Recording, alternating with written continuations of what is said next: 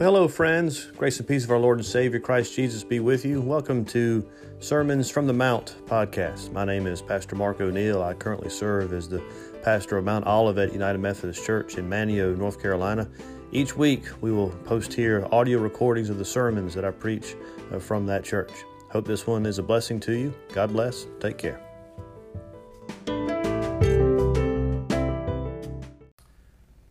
Friends, our gospel lesson and sermon text this morning comes from the Gospel of John. We are in the 7th chapter, and we're going to take a look at verses 37 through 39. So again, this is the Gospel of John, chapter 7, verses 37 through 39.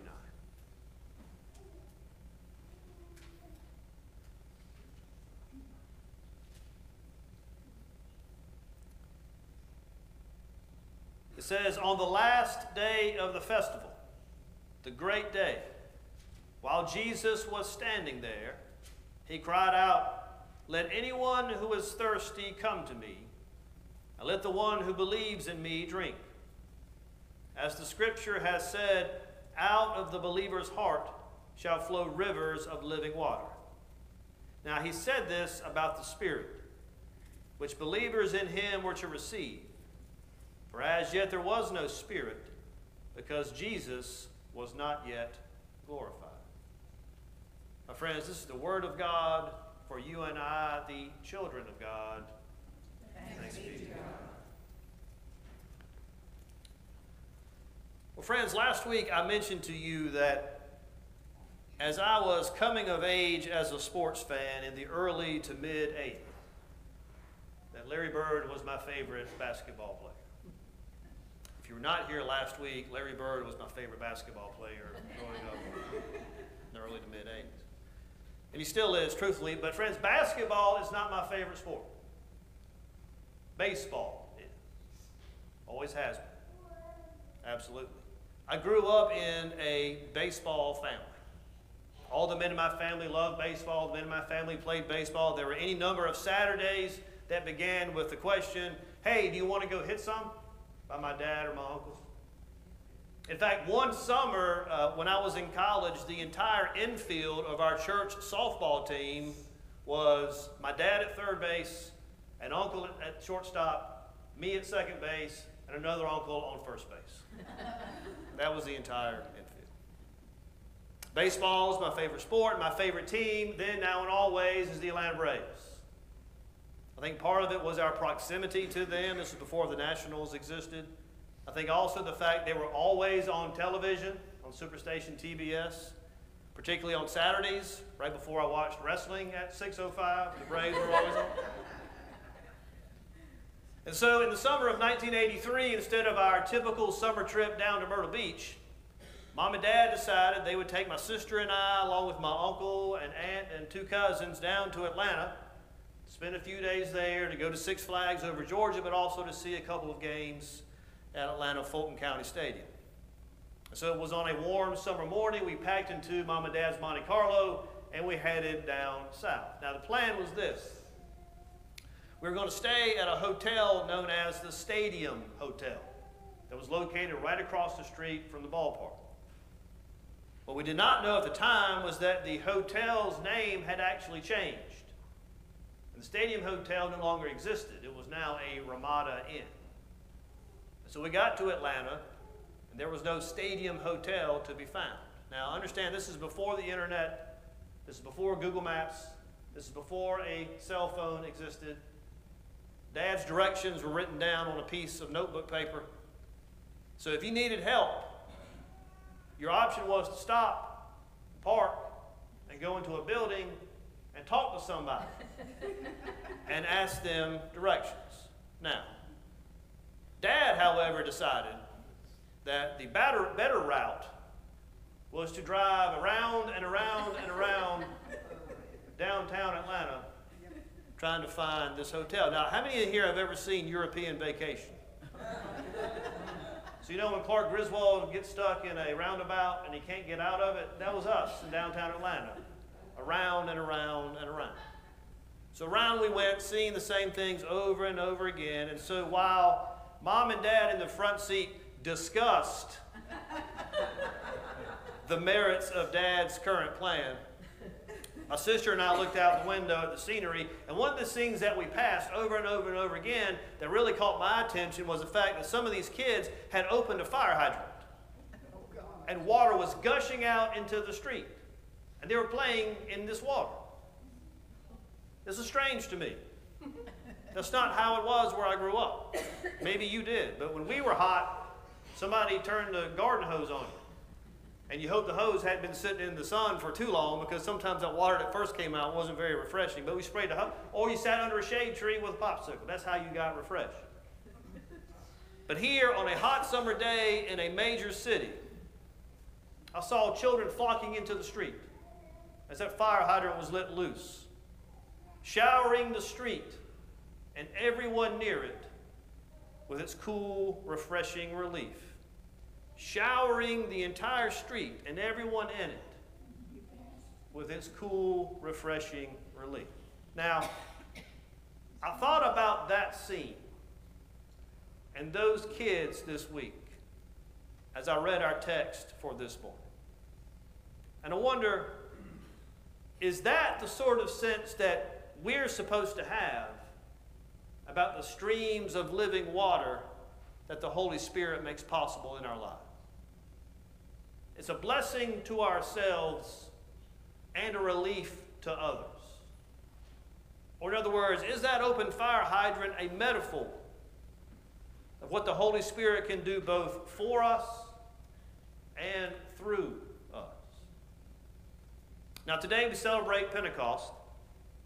And most oftentimes we associate Pentecost with flames of fire. As Allison read out of Acts chapter 2, the fiery tongues descending upon the disciples and hovering over them. But this morning in our gospel reading, John wants us to think about Pentecost with a different kind of image. That being the image of water. You see, for John, Pentecost is a time to see prophecy fulfilled and rivers of living water flowing out from the temple, through the disciples, and into the world. But in order to show us this, John takes us to another feast. Our first verse tells us that it was the last day of the festival. So for us, it should ask the question, well, what festival? The last day of what festival?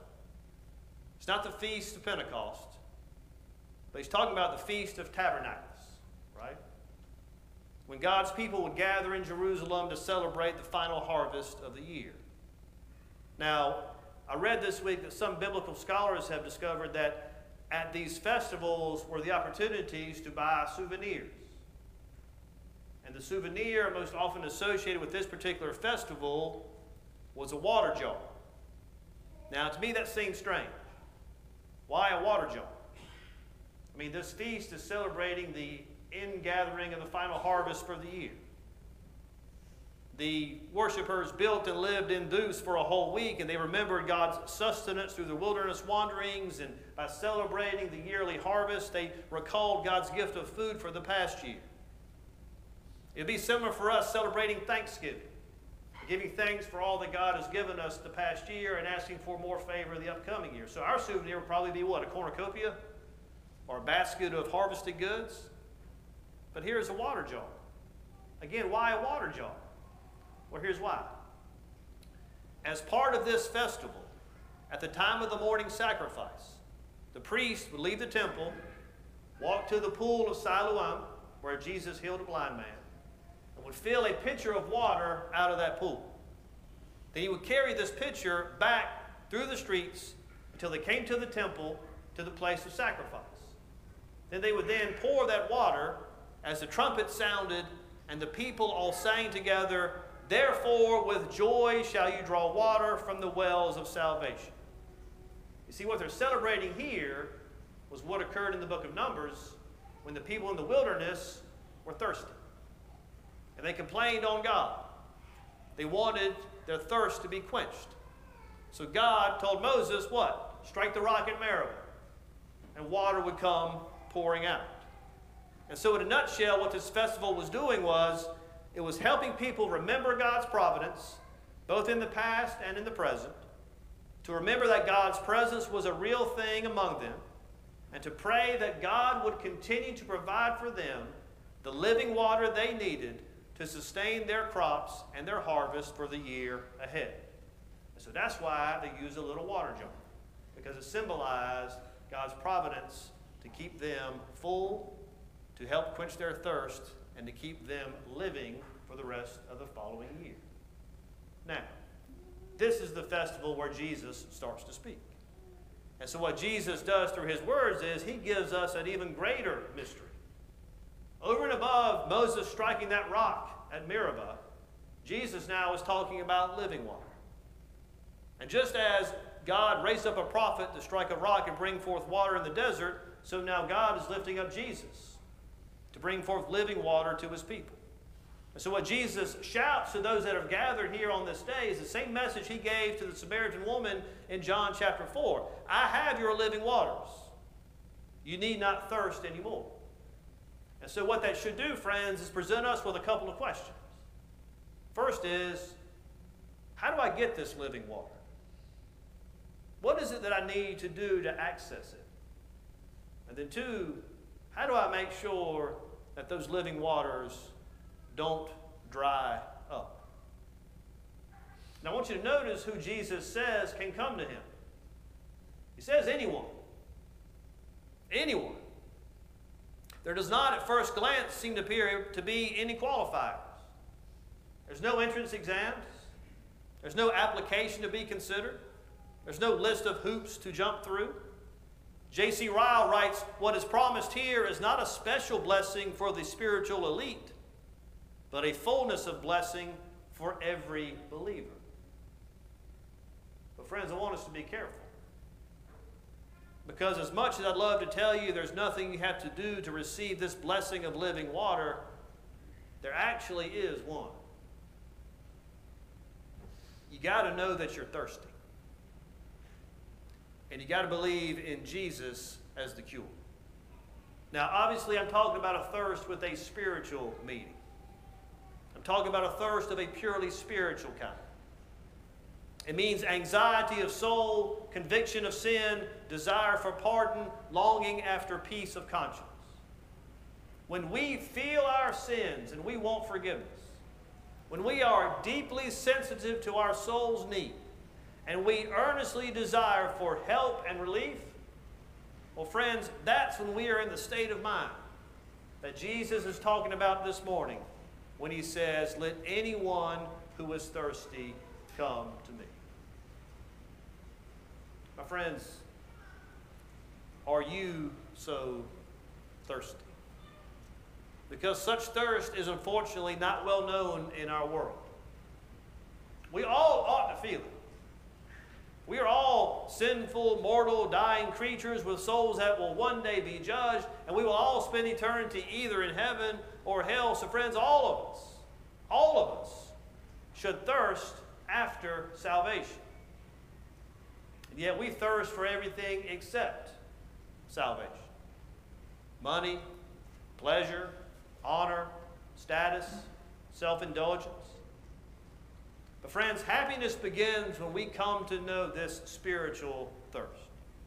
The beginning of all true Christianity is to discover that we are guilty, empty, needy sinners. Until we know that we are lost, we cannot be saved.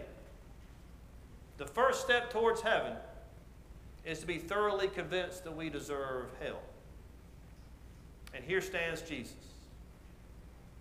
calling to us, offering to save each and every one of us. Should we simply acknowledge our thirst and come to him for refreshment? Friends, with such a clear invitation to come and drink, why is it that so many of us prefer to stay thirsty and die? All who come to Christ by faith will find in him abundant satisfaction. You will be fulfilled. You can ask anyone who has come to an honest and earnest and fervent abiding faith in Christ, then they'll tell you, my friends, or you can just listen to me. I'll be completely honest with you. When I came to Christ by faith, I found in him much more than I ever expected. I've tasted peace and hope and comfort. I have found grace according to my need and strength according to my days, as they say. I have been disappointed in myself at times. And I've been disappointed in others on other occasions. But friends, I have never, ever, ever been disappointed in Christ. But I only got to that point when I acknowledged my thirst and came to Him for satisfaction. Are you thirsty? Acknowledge it and believe in Jesus for satisfaction and salvation. Friends, come to Him because He is there for you. Now, such work is a mystery, and this only happens by grace. As we come to worship, sure, we are aware of our sins, and we sense our needs, and hardened and empty, we come to Christ. But God's grace always gives us more than we expect. God has a way of breaking open our hardened hearts. He fills our lives with His refreshing Spirit, but then we see His work overflow. You see, His grace is more than just a temporary transaction fixing the problems of the past. It's an eternal investment, breaking open our lives to be ever-flowing streams of life-giving water for the world, satisfying us the same way that open fire hydrant was satisfying those kids so many years ago in Atlanta. Which brings us to the second question. Once we acknowledge our thirst and come to Jesus for refreshment, how do we prevent those living waters from drying up? St. Augustine wrote this: "The Lord therefore cries aloud to us to come and drink if we are thirsty within. And He says that when we have drunk, rivers of living water will flow from our heart. What is the river that flows from the heart of the inner man? The love of his neighbor. For if he thinks that what he drinks ought to only satisfy himself, there is no living water flowing from his heart. But if he does good to his neighbor, the stream is not dried up, but flows." If he does good to his neighbor, the stream is not dried up, but flows. Friends, in our text, Jesus, the high priest, has come to Jerusalem, but He is not carrying a jar of water from the pool to the temple. He moves from the temple to the streets with thousands of water jars for a thirsty world. And those thousands of water jars for a thirsty world are you and me. God's people are water jars filled with the Holy Spirit. And Jesus will use us to provide an abundant source of living water for this thirsty, thirsty world. Friends, this is our calling. This is our obligation. Once we acknowledge our thirst and come to Jesus in faith for forgiveness, satisfaction, and salvation, and we open ourselves to the power of the Holy Spirit, friends, we cannot hoard it. We can't keep it to ourselves. If we truly believe, the test is whether we allow the overflow to be poured out to everybody that is outside of these walls. Are we doing it? Are we doing good to our neighbor? That's what Jesus says, isn't it? Verse 38, "Out of the believer's heart shall flow rivers of living water." Shall flow. Not maybe. Not possibly. Not could be. Shall flow. Much like that fire hydrant in Atlanta was a blessing for the individual and satisfaction for all that were there. Are you a believer? Then from your heart should come love for your neighbor. And if you have no love for your neighbor, then are you really a believer? Are you thirsty? Friends, all of this is captured in Jesus' loud shout to anyone who is thirsty. Into the masses gathered in Jerusalem, He proclaims the good news of what is to come, the fact that God is always going to be with us, that the Holy Spirit is going to come, the giver of life and power and blessing. And we need to be reminded of this, to remember the kind of Holy Spirit that is indwelling among us and within us. It isn't just the flashy events of long ago with people speaking in tongues and mass conversions happening. Friends, the Holy Spirit is constantly at work, sustaining us, providing for us, blessing us, and keeping us from our very most inward parts to our very most public lives. Our connection to God, to God's goodness and love and mercy and any other attribute that you want to name, never runs dry so long as we acknowledge our thirst, believe in Christ Jesus, and love our neighbor. Friends, we have God's very self, infinite and yet right here, if we just believe. Are you thirsty, friends? In the name of the Father, Son, and Holy Spirit. Amen.